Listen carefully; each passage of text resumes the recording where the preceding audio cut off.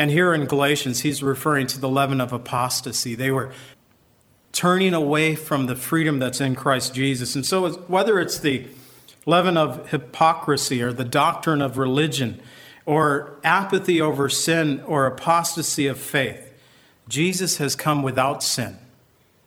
And he's paid the price to purge us out of the old leaven, the old sin. Get that out of us, that we can become a new lump, unleavened and forgiven of our sins.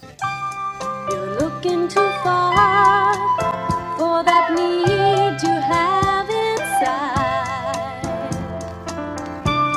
You're on a big merry-go-round and it's taking you for a ride. You've got to let go and let God.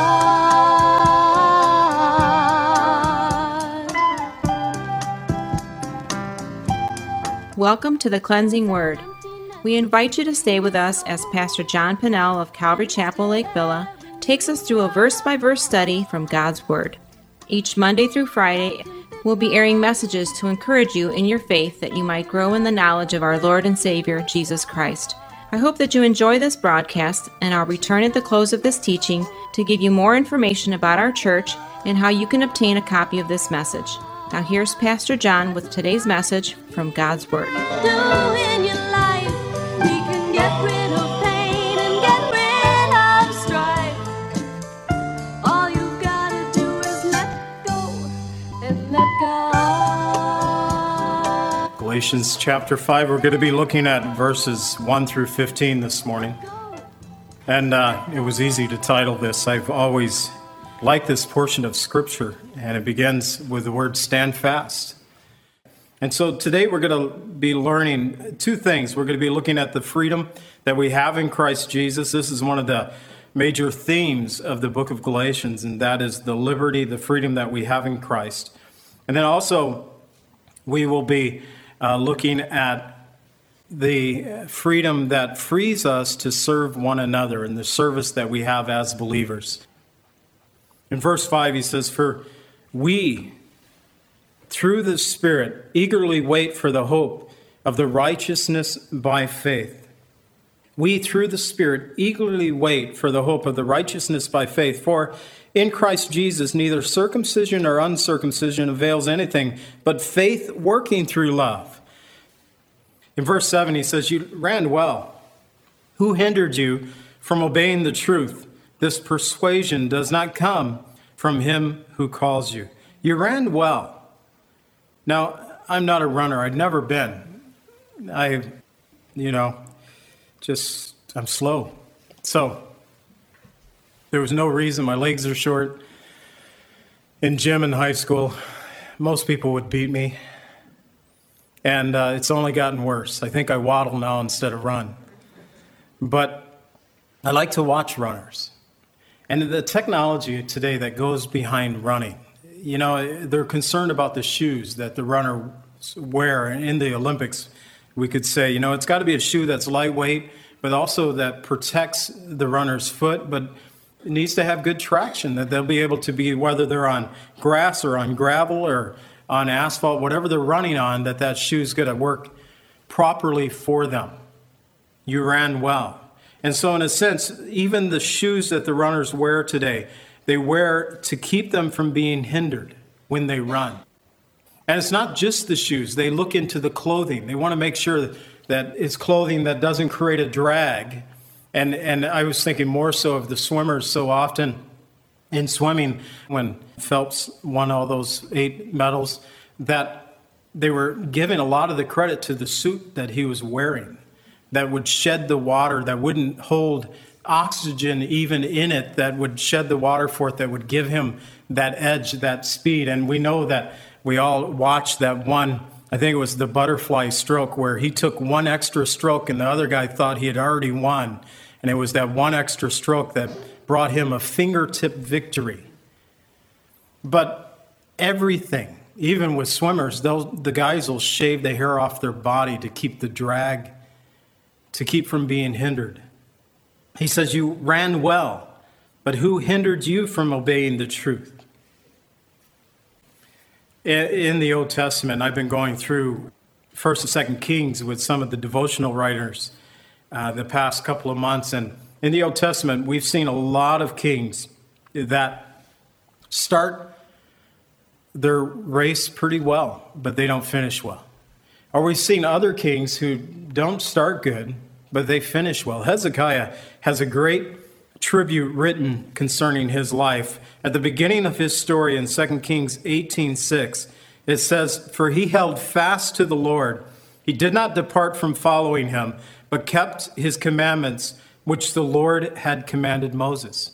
He held fast from the beginning of his life to the end of it. He was a king who held fast, and that's a high tribute. You ran well, but who hindered you?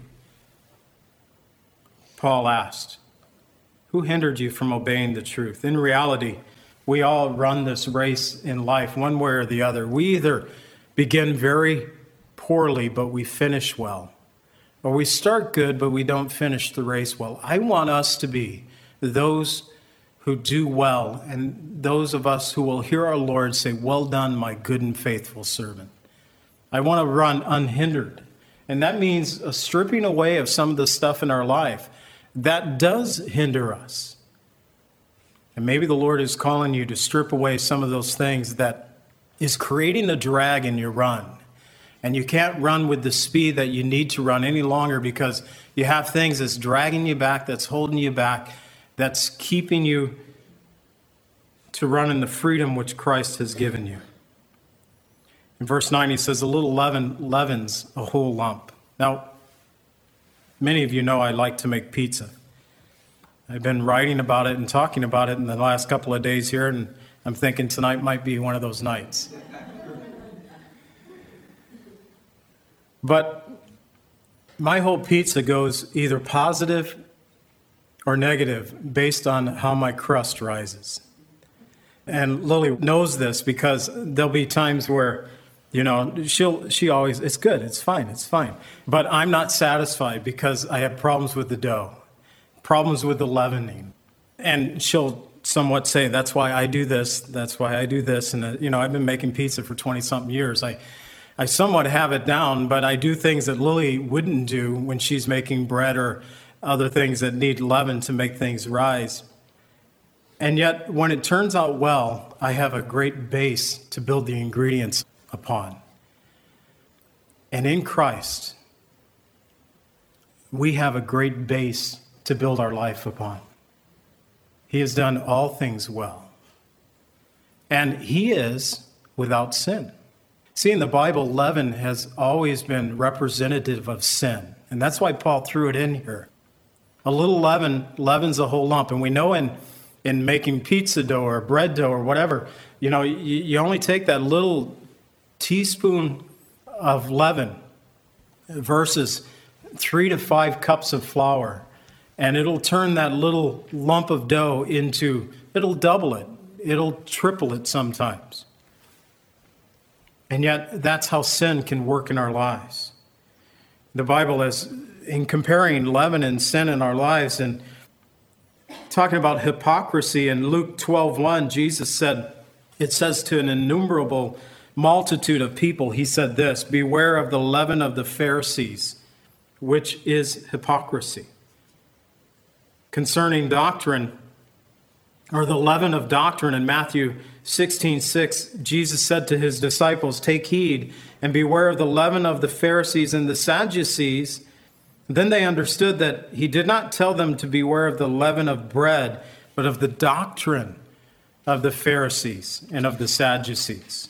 Jesus was warning to the multitude, to his disciples, concerning the leaven of the Pharisees or the Sadducees.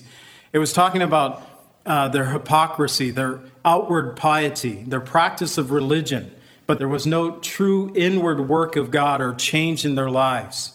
And this type of leaven often leads to unbelief and hardness of heart, to where you're unable to know the love of Jesus Christ and the freedom that can come through Jesus Christ. He also added worldliness in Mark 8:15, Mark's account of what we just read from Matthew. He adds to the leaven of the Pharisees, the leaven of Herod. There's two things. This thought of the leaven of Herod was the Jews of that day, with Herod sitting on the throne as their king, they were satisfied. Now, Herod was an Edomite. He wasn't Jewish. The Romans had placed Herod the Great on the throne, his sons ruling after him, but they were satisfied with the status quo, saying that we don't need the messianic line through the line of David. We don't need the Messiah. The leaven of Herod, the leaven of the Pharisees, the leaven of the Sadducees. But also with Herod, he was very worldly. Jesus called Herod Agrippa a sly fox. And just history records him as a very lustful, worldly person. And we know that he paid the price of John the Baptist's head because of a dance from his wife's daughter. But there's the leaven of apathy also. In the church of Corinth, they had become puffed up. They allowed sexual immorality to exist within their body. They knew about it, and they did nothing about it. It was a guy sleeping with his father's wife. So a son sleeping with his, I'm assuming, his stepmom or something. I'm getting some yuck. Well, that's what was going on in the church of Corinth. In 1 Corinthians 5:6, Paul says, "Your glorifying is not good. Do you not know that a little leaven leavens the whole lump? Therefore, purge out the old leaven, that you may be a new lump, since truly you are unleavened. For if indeed Christ our Passover was sacrificed for us." And here in Galatians, he's referring to the leaven of apostasy. They were turning away from the freedom that's in Christ Jesus. And so whether it's the leaven of hypocrisy or the doctrine of religion or apathy over sin or apostasy of faith, Jesus has come without sin to set us free. He died a perfect sacrifice upon the cross, and he's paid the price to purge us out of the old leaven, the old sin. Get that out of us, that we can become a new lump, unleavened and forgiven of our sins. Paul said in verse 10, "I have confidence in you, in the Lord, that you have no other mind, but he who troubles you shall bear his judgment, whoever he is." So Paul's confidence in the churches of Galatia, that they would get it right. But he's also saying to the Judaizers that followed in after him, they're going to bear their own judgment. And that's true for all of us. We're all going to stand before the judgment throne of Christ. How are we going to stand? Paul has this confidence in the church of Galatia. And I pray that I have the same confidence for you guys, that we will stand well, that we will persist, that we will stand firm. In verse 11, he continues and says, "And I, brethren, if I still preach circumcision, why do I suffer persecution? Then the offense of the cross has ceased." So Paul, it appears that the Judaizers were saying, well, this is what Paul is teaching. And Paul says, if I was still teaching this, circumcision for salvation, why do I get persecuted? And then he refers to the offense of the cross. Isn't it interesting how the cross just brings anger to people, even to this day? The cross is offensive to people. They don't want to see it. They don't want to have it displayed on the side of a road. I even heard, and maybe this has been ongoing, but I heard, I think this week or last week, that all of our national cemeteries for the military and all the crosses, that the atheists are saying, you know, we need to get rid of the crosses and put some kind of other headstone on there. They don't want to walk up and see a cross. So I Googled atheists and the cross. Atheists think very highly of themselves. This is something that I found that they wrote about themselves. Atheists and agnostics are among the most educated citizens of the United States. They rank highest not only in knowledge about science, American history, literature, politics, and the role of religion in public life, but also in awareness about world religions. thinking, you think pretty highly of yourselves. In San Diego at Mount Soledad, there's been a cross that they've been battling over for almost 17 years. Atheists trying to get the cross down, and the church fighting to keep it up. So on an atheist website, an atheist named Monica wrote this: "Would supporters of appealing this be willing to spend as much money improving the lives of the poor? No. Funding for all children to have preschool? No. Health care for all? No. Decent wages to live on? No. College education for all who wish to get it? Absolutely not. College isn't a right, it's a privilege. We aren't worth it in the eyes of the public. Yet the rallying cry around an inanimate object is loud. You people make me sick.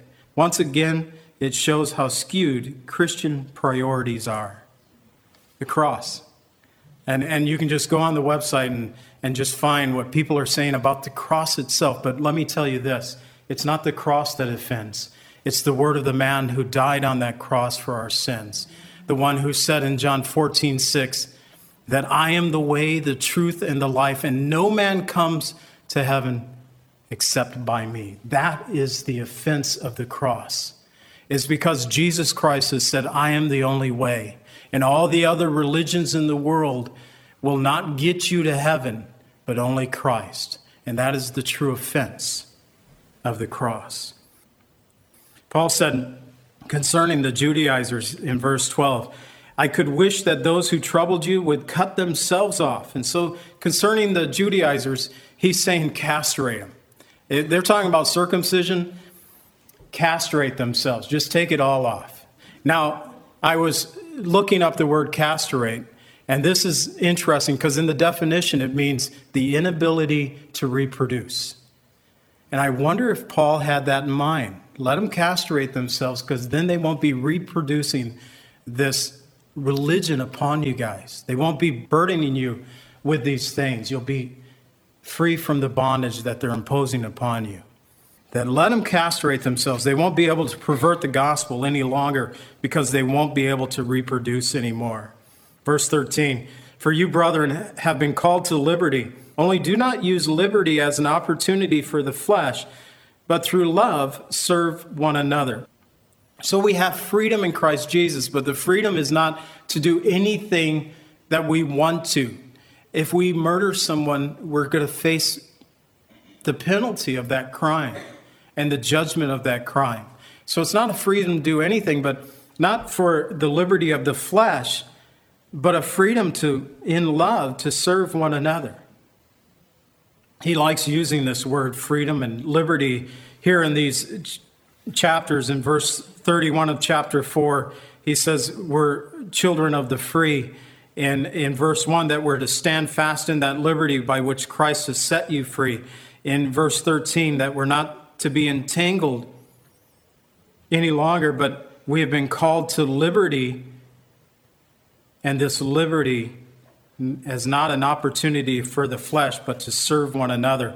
And the Christian liberty is not a license to sin, but it is a license to live, to be the man, to be the woman that Christ has desired for you to be. He's given you a great freedom to show your love to others. Peter said in 1 Peter 2:16, yet free, not as using liberty as a cloak for vice, but as bondservants to God. And so that freedom that we should serve the Lord, we should serve others in love. In verse 14, for all the law is fulfilled in one word, even this, you shall love your neighbor as yourself. But if you bite and devour one another, beware lest you be consumed by one another. Now, I was raised in the church my whole life, and I've seen churches bite and devour one another. And I've seen churches come to non-existence because of their inward fighting. And we're known for this, and it's a horrible thing to be known for. People just nitpicking and fighting and biting and devouring one another and talking behind people's backs. And it injures the testimony of Jesus Christ. It hurts. We've been called to liberty. And the law, well, it's fulfilled in loving your neighbor as yourself. You know, that goes all the way back to the Old Testament, to Leviticus. Leviticus 19:18 says, "You shall not take vengeance or bear any grudge against the children of your people, but you shall love your neighbor as yourself. I am the Lord." So he's talking about your brothers and sisters, to the Jews there. Hey, love your neighbor as yourself. Don't take vengeance. Don't get even. Love them. I'm the Lord. Listen to me. But also in that same chapter, in verse 34, Leviticus 19:34, "The stranger who dwells among you shall be as one who is born among you. You shall love him as yourself, for you were strangers in the land of Egypt. I am the Lord your God." And it's a call even to the church today saying, look, we need to remember where we came from. And we need to remember our past, that we were in bondage to sin and the Lord Jesus has set us free. And so when new people come into the midst, into the fellowship, we're to treat them and we're to love them. Love your neighbor as yourself.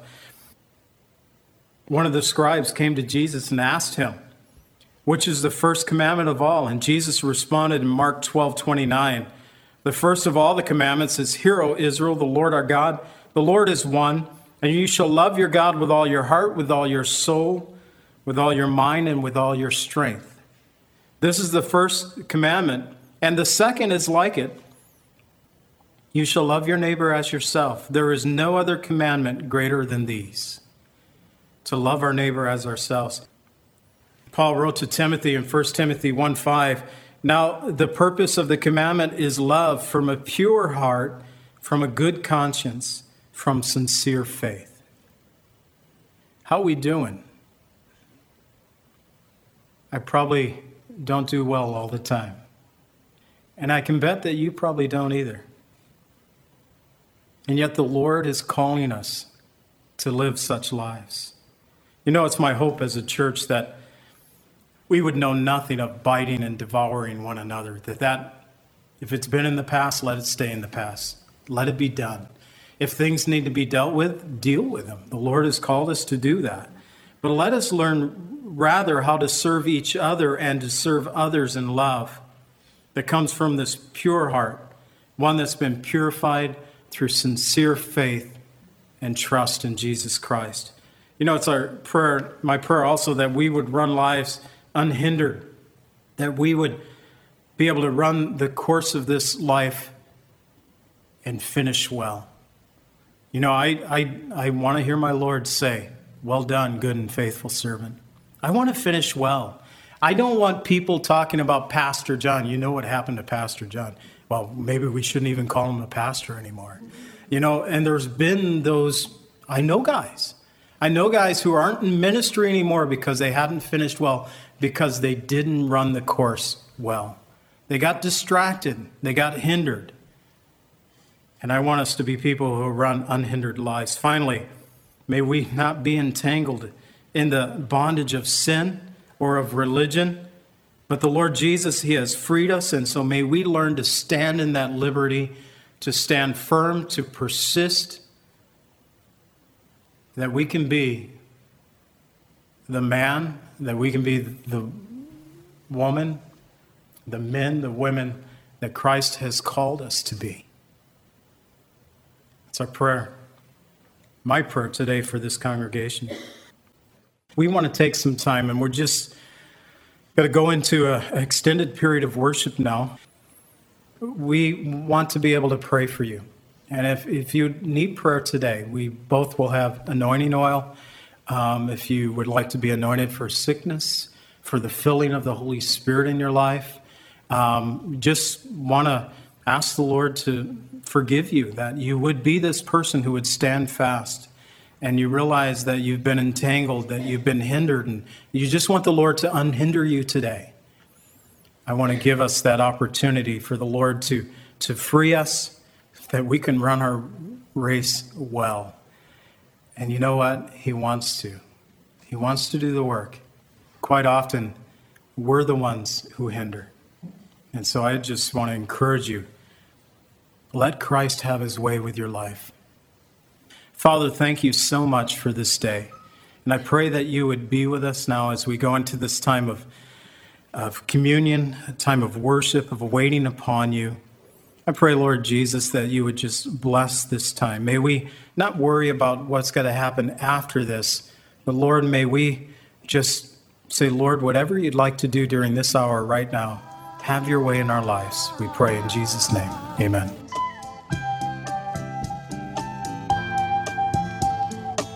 Calvary Chapel is a fellowship of believers in the Lordship of Jesus Christ. Our greatest desire is to know Christ and to be conformed into His image by the power of His Holy Spirit. If you would like more information about Calvary Chapel, or if you would like a copy of today's message, please contact us at 847-265-0646. That's 847-265-0646. Thank you so much for joining us today, and may the Lord richly bless you as you worship Him today.